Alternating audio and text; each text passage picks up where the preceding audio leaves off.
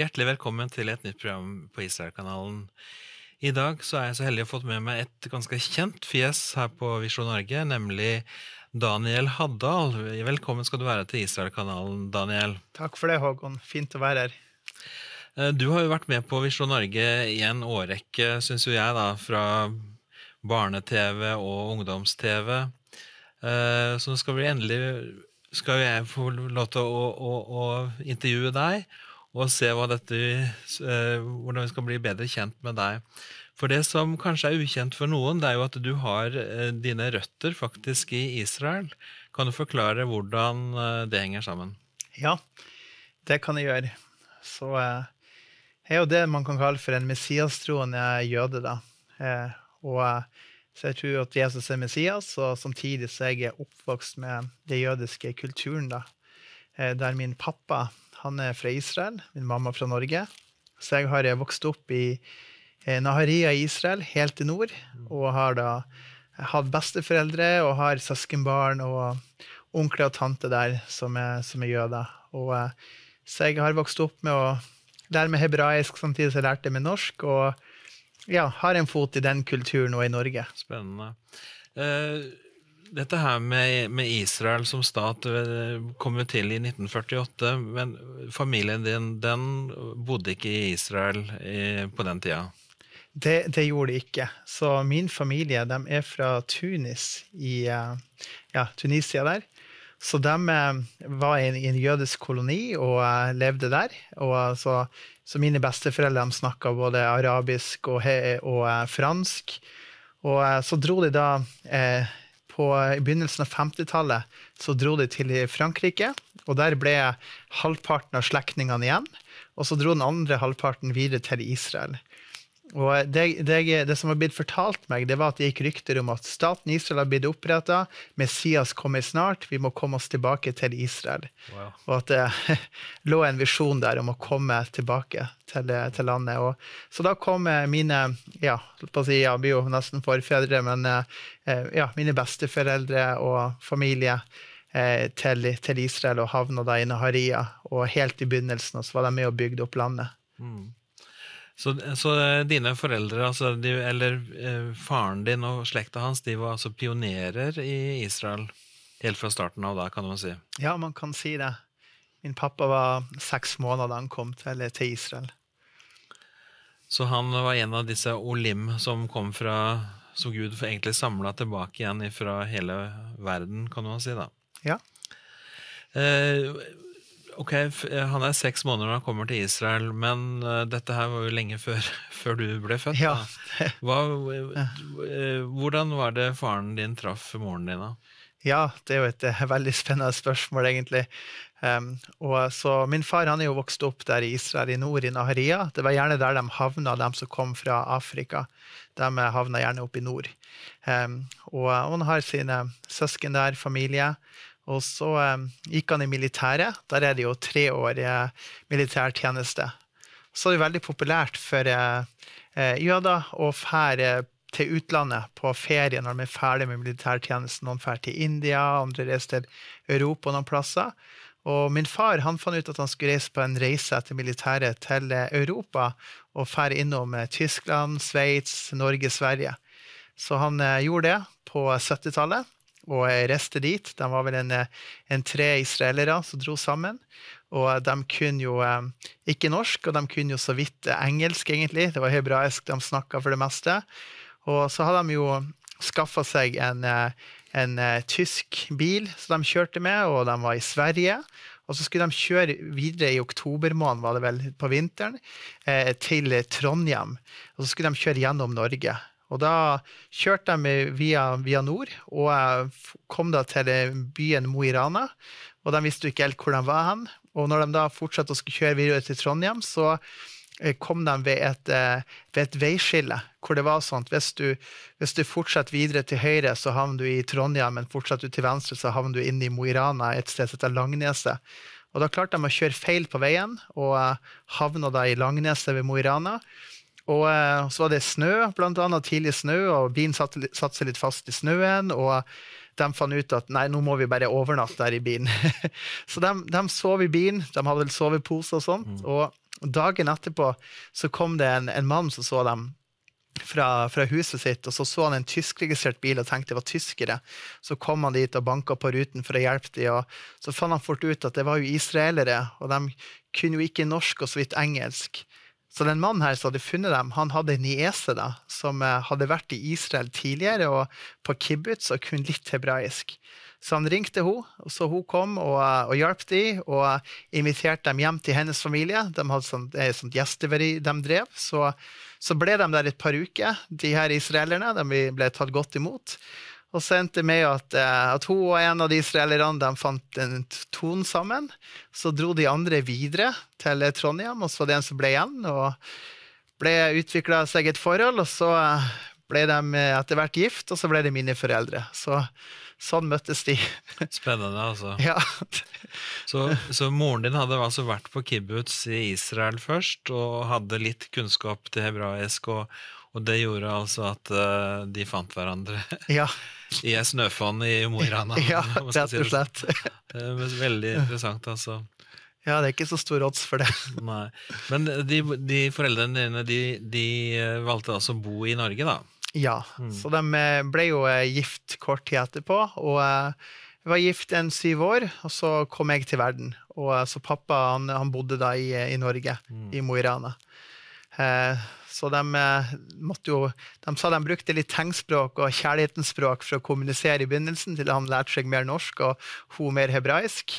Så han kunne jo litt engelsk, så etterpå at jeg kom til verden da, i 1987, så ble jeg født i Mo i Rana.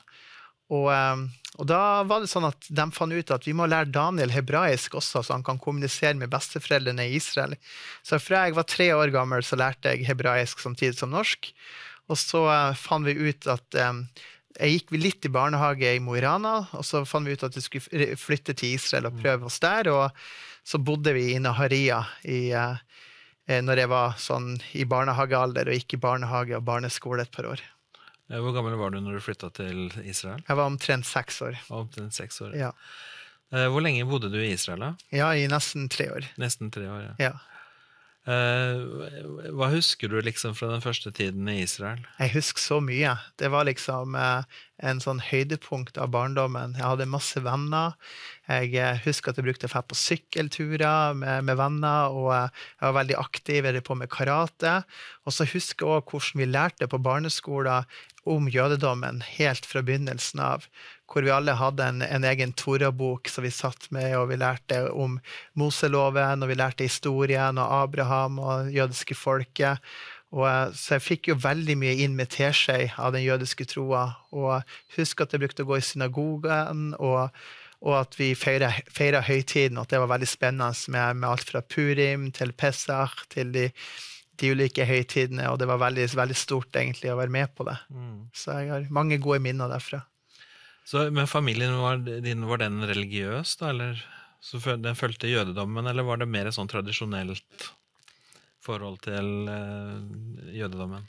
Ja, jeg vil si at det var mer en tradisjonell forhold med en tro på Gud da. Så vi feiret jo sabbat og ba til Gud, og leste i skriften sammen og for i synagogen iblant. Men det var ikke sånn at det var ortodoks jødedom, men mer tradisjonell sekulært da, kan man si.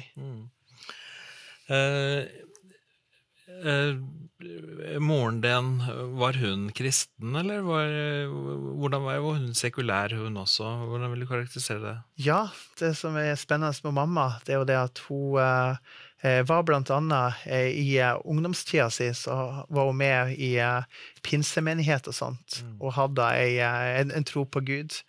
Men hun var vel ikke så aktiv etter å bli gift med pappa. Og jeg husker at det var jo litt sånn her, kanskje litt sånn tabubelagt for min pappa å finne noen fra Norge som ikke var jødisk. Men hun kom til Israel, og familien til pappa tok veldig godt imot, og ønsket å velkommen i slekta, så det var jo veldig, veldig fint. Så mamma lærte seg godt hebraisk i Israel på sånn olpan, og ble godt integrert i miljøet. Så bra da. Det at dere flyttet tilbake igjen til Norge, hva var det årsaken til det? Ja, årsaken var blant annet at Det var vel flere ting. Det ene var det at mine mammas foreldre var litt dårlige, og mamma hadde lyst til å være der. Og det andre tror jeg var for mamma at hun ville ikke at jeg skulle militærtjenesten i Israel. Og at hun da ville at vi skulle være i Norge. Og det var nesten sånn at jeg følte at jeg tok valget. Mamma spurte meg, ja, Daniel, vil du bo i Israel eller Norge? Og så husker jeg at i Israel så hadde vi Super Nintendo. Det var det som var inn. Men i Norge så hadde vi fått PlayStation. Så jeg husker jeg sa til mamma, nei, vi må jo ta Norge, det er jo PlayStation i Norge. Ja. Så jeg var litt på det nivået. Når dere kom tilbake igjen til Norge, hvordan var livet her for deg da? Følte du deg norsk, eller følte du deg jødisk eller israelsk? For du har jo da på en måte hatt to kulturer som ganske så forskjellige og påvirker hverandre. Ja, jeg kan jo si at jeg følte meg veldig israelsk når jeg kom, og det var fort gjort at jeg begynte å savne miljøet i Israel, alle vennene jeg hadde, og temperaturen, været, språket. Og jeg synes det var vanskelig å tilpasse seg det norske miljøet og begynne på norsk skole. Ikke kunne lese norsk, jeg snakket gebrukken norsk, jeg måtte lære meg å uttale S-er og K-er, forskjellige bokstaver. Og så samtidig opplevde jeg at jeg ikke helt fant helt ton med unger på min alder i Norge på skolen da. Så jeg følte meg en del utenfor. Så det var hele tiden lengsel til Israel, og husk at jeg hele tiden savnet å dra tilbake. Ditt navn i dag etternavnet ditt jo Haddal. Du fortalte litt at dere måtte bytte navn for å på en måte for det ble en belastning det å ha connection til en kobling til Israel. Kan du forklare litt om problematikken rundt det? Ja, det kan jeg gjøre. Det jo kanskje litt vanskelig for folk å forstå det, men i hvert fall, ja, vi heter jo Haddad, det navnet på hebraisk, som det Haddad. Og det jo både et arabisk og jødisk etternavn da. Så i hvert fall sånn at man fikk så masse spørsmål hele tiden. Hvor det du kommer fra? Når vi hadde etternavnet, mange spurt. Og så var det ikke alle som var Israel-vennlig. Og da ble det litt reaksjoner fra folk, og husker jeg opplevde at min far fikk telefoner og trusler av folk som var sint på Israel, og fann navnet i telefonkatalogen, og så man merket at det var en slags belastning på det. Var det nordmenn som ringte han, eller var det... Det var blant annet nordmenn, ja, som gjorde det. Nordmenn, og jeg opplevde også på skolen litt i forhold til andre barn da, når jeg gikk på barneskolen fra utlandet som Irak og Iran og andre plasser, at det var en negativ, fiendtlig stilt holdning når det kom frem at det var israeler da. På den tiden, så når jeg gikk i 7. klasse i Mo i Rana, så gikk jeg på 17. mai, så gikk jeg med Israel-flagg faktisk i byen. Og så jeg gikk jo frem og viste, men jeg tenker at nå i dag kunne man ikke ha gjort det. Så det jo utrolig hvordan tiden har endret seg. Så mamma kom på da, at hvis vi bare endrer navnet fra Haddad til Haddal, så blir det jo fullt norsk. Så da gjorde vi det. Så det mange som tror at jeg fra Haddal i Norge eller noe sånt, men jeg har ikke noe tilknytning til andre enn min far, mor og bror i forhold til Haddal-navnet. Nei. Du sa innledningsvis at du messias-troende jøde. Ja.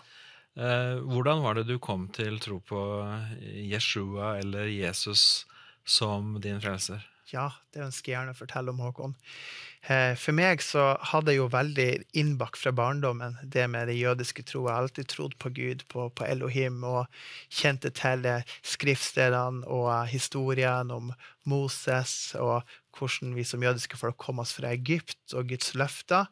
Men Messias, det var litt sånn tabubelagt, jeg husker når jeg var i Israel. Og blant annet når jeg var 13 år, så dro vi til Israel, og så tok jeg en jødisk bar mitzvah, hvor jeg gikk til rabbiner og jeg for i synagogen, og jeg fikk trening i å lese fra Toraen og sånn skriftord. Jeg fikk litt undervisning av rabbiner da, til å lære meg opp. Og da kjente jeg i hjertet at det her er jo det jeg tror. Jeg tror jo på Israels Gud, og jeg ønsker å fortsette å være jøde videre, og det er min identitet. Samtidig i Norge så var det ikke så lett å leve med den jødiske troa, følge bud og regler, og jeg følte gjerne også det med høytider, det var litt sånn, litt tungvint, og jeg husker at jeg tenkte, hvordan det kan komme nærmere Gud, hvordan kan jeg få kontakt med Gud, og jeg prøvde å, når jeg var sånn 16 år gammel, så drev jeg og skrev ned på en liste, hvis jeg begikk noe synd, så skrev jeg det på et ark, så prøvde jeg liksom å leve mest mulig syndfritt, og så plutselig så ble det et langt ark, så tenker jeg, hva skal jeg gjøre? Jeg kan vel ikke offre noe dyr, hvordan skal det her gå til, hvordan kan jeg få tilgivelse? Og så samtidig hørte jeg om Jesus på skolen i Norge, og klart min mamma, hun jo fra en luthersk familie, min mammas mamma og bestemor var lutheraner, så jeg hadde jo vært i kirka sammen med henne blant annet, men jeg hadde en holdning mot Jesus, så jeg tenker at det der tror ikke jeg på, jeg ønsker ikke å ha noe med det å gjøre, og litt der med kirkehistorien i forhold til korsfarere, og for meg så var det liksom noe veldig fremmed det med Jesus, det var noe helt annet. Så Gud, han tok meg gjennom en prosess i livet, hvor jeg hadde en veldig lengsel. Når jeg var 16 år, så tenkte jeg, hva meningen med livet? Hva skjer når jeg dør? Hvorfor lever jeg? Og jeg hadde alle de spørsmålene.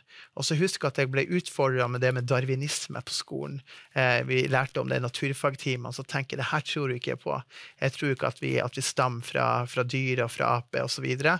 Jeg tror at Gud har skapt oss, men hvem Gud som skapte oss? Hvilken Gud tror jeg på? Kjenner jeg han? Så jeg hadde de spørsmålene. Og så har jeg jo da hatt en bestemor i Norge, mammas mamma, så hadde bedt for meg. Hun hadde bedt til Gud om at jeg skulle bli frelst og virkelig hatt hjerte for meg. Og jeg brukte å være veldig mye på besøk til henne i Mo i Rana, sitt hjemme hos henne. Hadde ikke så veldig mange venner når jeg vokste opp, men jeg var veldig mye med bestemor. Hun var liksom en kjempegod venn og inspirasjon for meg. Så en dag mens jeg var hos henne og så på TV, så fikk jeg plutselig se et program som gikk på Holmgang, der evangelist Magne Pedersen var på, og han ba for mennesker som ble helbredet, og jeg husker at jeg så det på TV, folk som ble helbredet fra ryggsmerte, hodepine, hørselhemmede, og det bare gjorde sånn inntrykk på meg, og jeg tenkte, hva det her for noe? Hvilken kraft det her? Og jeg husker jeg spurte bestemor litt, hva det her? Og så kunne min bestemor vitne om at hun hadde blitt helbredet fra angina pectoris tidligere, fra hjertesykdom, ved Magne Pedersen som hadde bedt for henne. Så det skapte en voldsom interesse for meg. Det står i skriften at jøder søker etter tegn. Så jeg får jo på internett og søkte etter det med Magne Pedersen og fant nettsiden hans, og så skrev jeg til han forbønn, og om ikke han kunne be for meg, for mamma, for bestemor, og plutselig så ble mamma helbredet fra hoftesmerte som hun hadde, og så opplevde jeg at min bestemor var veldig syk, plutselig hadde influensa, feber, var veldig dårlig, og så skrev hun forbund, og så ble hun veldig drastisk frisk, og familiemedlemmer reagerte på det, og hvor fort det gikk. Og så var det jeg selv som hadde vondt i venstre hånd. Og det husker jeg at det gjorde veldig inntrykk på meg. Det var da jeg var til min daværende bestemor. Jeg hadde vært ute en tur, og så hadde jeg vært på biblioteket i Mo i Rana og sendt inn forbønn der, for jeg gikk elektrofag på skolen og hadde bøyd en del kabler og hadde vondt i håndleddet mitt. Og så skulle jeg se på lørdagsfilmen på TV3, husker jeg, og så rigget jeg til med popcorn og skulle sitte og kose meg. Og tidligere på dagen hadde jeg sendt inn forbønn for den hånda gjennom internett til Magne Pedersen. Og så på kvelden, mens jeg ser på TV og blar gjennom kanalen, så kjenner jeg plutselig at atmosfæren forandrer seg rundt meg, og jeg kjenner en varme som kommer over hånda mi. Så ser jeg på hånda, så tenker jeg, hva i all verden som skjer det? Jeg kjenner prikk, det varme, hva det? Og så kommer jeg på, jeg har jo sendt inn forbønn. Det Gud som helbreder meg? Så ble det så sterkt for meg det.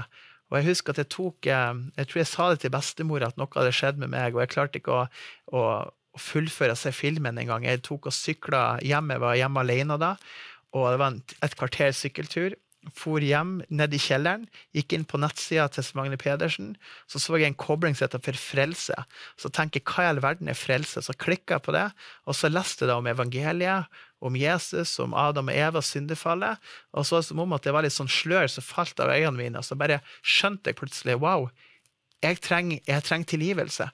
Jeg trenger å få kontakt med Gud. Jeg vil være ha rett tilstand. Oi, så som om at hjertet mitt bare trakte etter Jesus som Messias, uten at jeg forstod det teologisk, eller så det en lengsel i meg. Så jeg bare gjorde det, så stod der, jeg ba frelsesbønn, ba Jesus om å bli herre i livet mitt, åpnet døra ned i kjelleren, og sa, Jesus, kom inn, vær herre i livet mitt, og så ba jeg 3 ganger, for jeg var sikker på at jeg gjorde det riktig, og så gikk jeg og la meg, og dagen etterpå så kjente jeg en fred på innsida.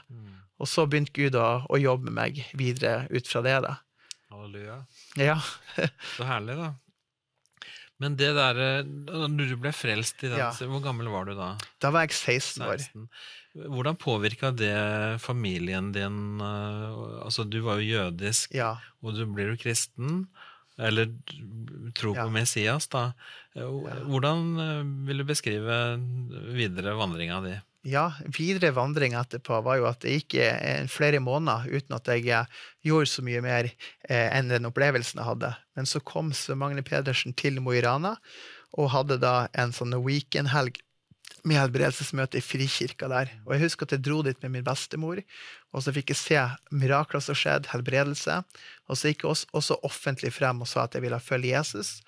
Og så begynte jeg å lese skriften etterpå det. Jeg hadde sett mirakler, jeg hadde opplevd det, jeg hadde sett det, og så begynte jeg å lese skriften. Og så begynte jeg med Matteusevangeliet og Markus, og så lese, wow, Jesus, han jo jøde, hans navn Jeshua.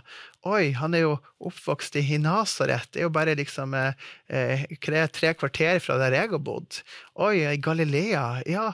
Og Tiberias, han gikk i synagogen, Jesus omskjært, han snakket hebraisk og arameisk, og han kjente til det jeg trodde på, og så var det sånn han veldig litt sånn kamp i meg på, ok, jeg vil også ha det bevist, fordi at nå tror jeg på det jødiske troet, jeg har tatt imot Jesus, ja, men har det sammenheng?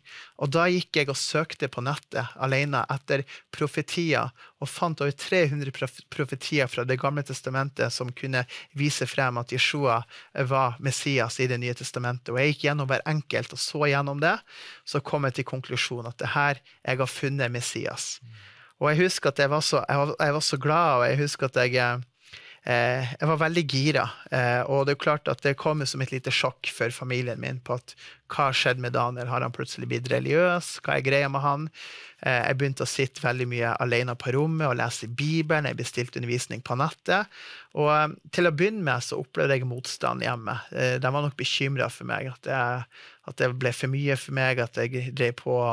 De hørte at jeg ba i tunger, for eksempel, hadde fått tungetale, så de hadde vel litt sånn samtaler, mamma og pappa, lurte på hva skal vi gjøre med Daniel, han fer rundt og ber i tunger i huset, og driver og leser i Bibelen masse, og tror på, og for pappa var det jo kanskje litt sånn her, litt sånn nytt, det at jeg plutselig bekjente Messias som jeg gjorde, men etter hvert så de så frukten i livet mitt, og så at det gjorde meg godt, og de så at jeg ble forandret positivt, så de jo at det var en god greie, og så fikk jeg jo deres støtte da. Men det er jo klart at det skapte jo litt sånn tension til å begynne med. Det gjorde det som den som kom ut og sa at han var frelst i huset. Det var godt at foreldrene dine ikke slo hånda av deg, for å si det sånn da. Det er positivt. Men hva med familien din i Israel? Hvordan reagerte de når de fikk høre at du hadde begynt å tro på Jesus som Messias? Ja, fra jeg begynte å tro på Jesus som Messias, så holdt jeg det egentlig hemmelig fra de i Israel. Jeg visste ikke hvordan jeg skulle si det. Det var litt tabu for meg å si det, og snakke om det. Og jeg husker at jeg gikk jo på bibelskole i USA blant annet, og hadde vært der, og det var litt sånn skummelt det her med Israel for min del, hvordan vil de ta det familien der. Så da jeg var sånn, i begynnelsen av 20-årene, så reiste jeg til Israel. Jeg var der alene, jeg var i Naharia, hjembyen min, og så begynte jeg da å dele med slekta at jeg var blitt en Messias-troende. Og jeg husker at jeg tok et lite slektsmøte. Jeg tok og samlet slektningene hos mine besteforeldre, så hadde jeg en liten hagefest. Så hadde jeg sånn kippa på hodet, sånn kalott, og så sa jeg til alle, jeg har en kunngjøring, og så sa jeg det fremfor alle, jeg tror på Messias.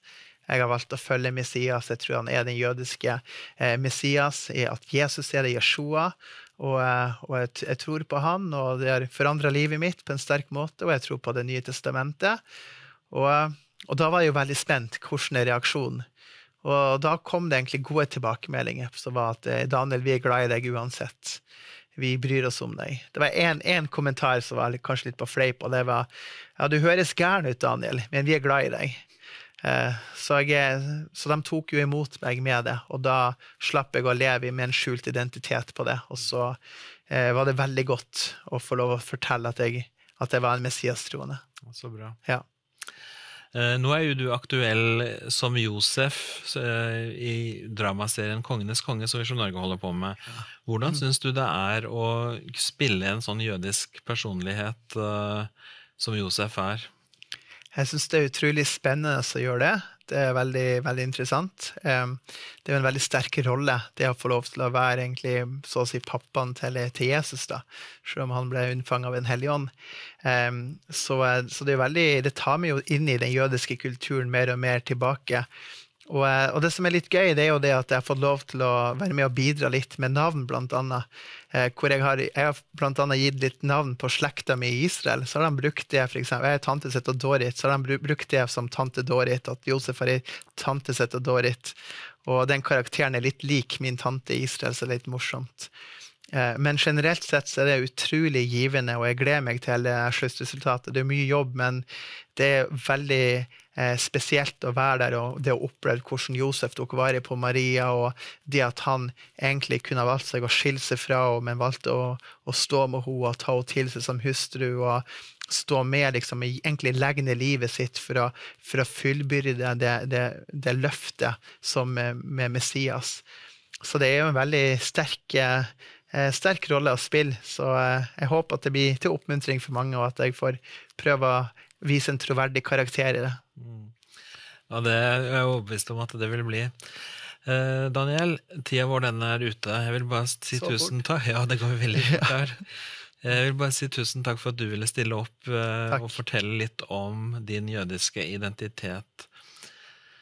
Takk skal du ha. Takk.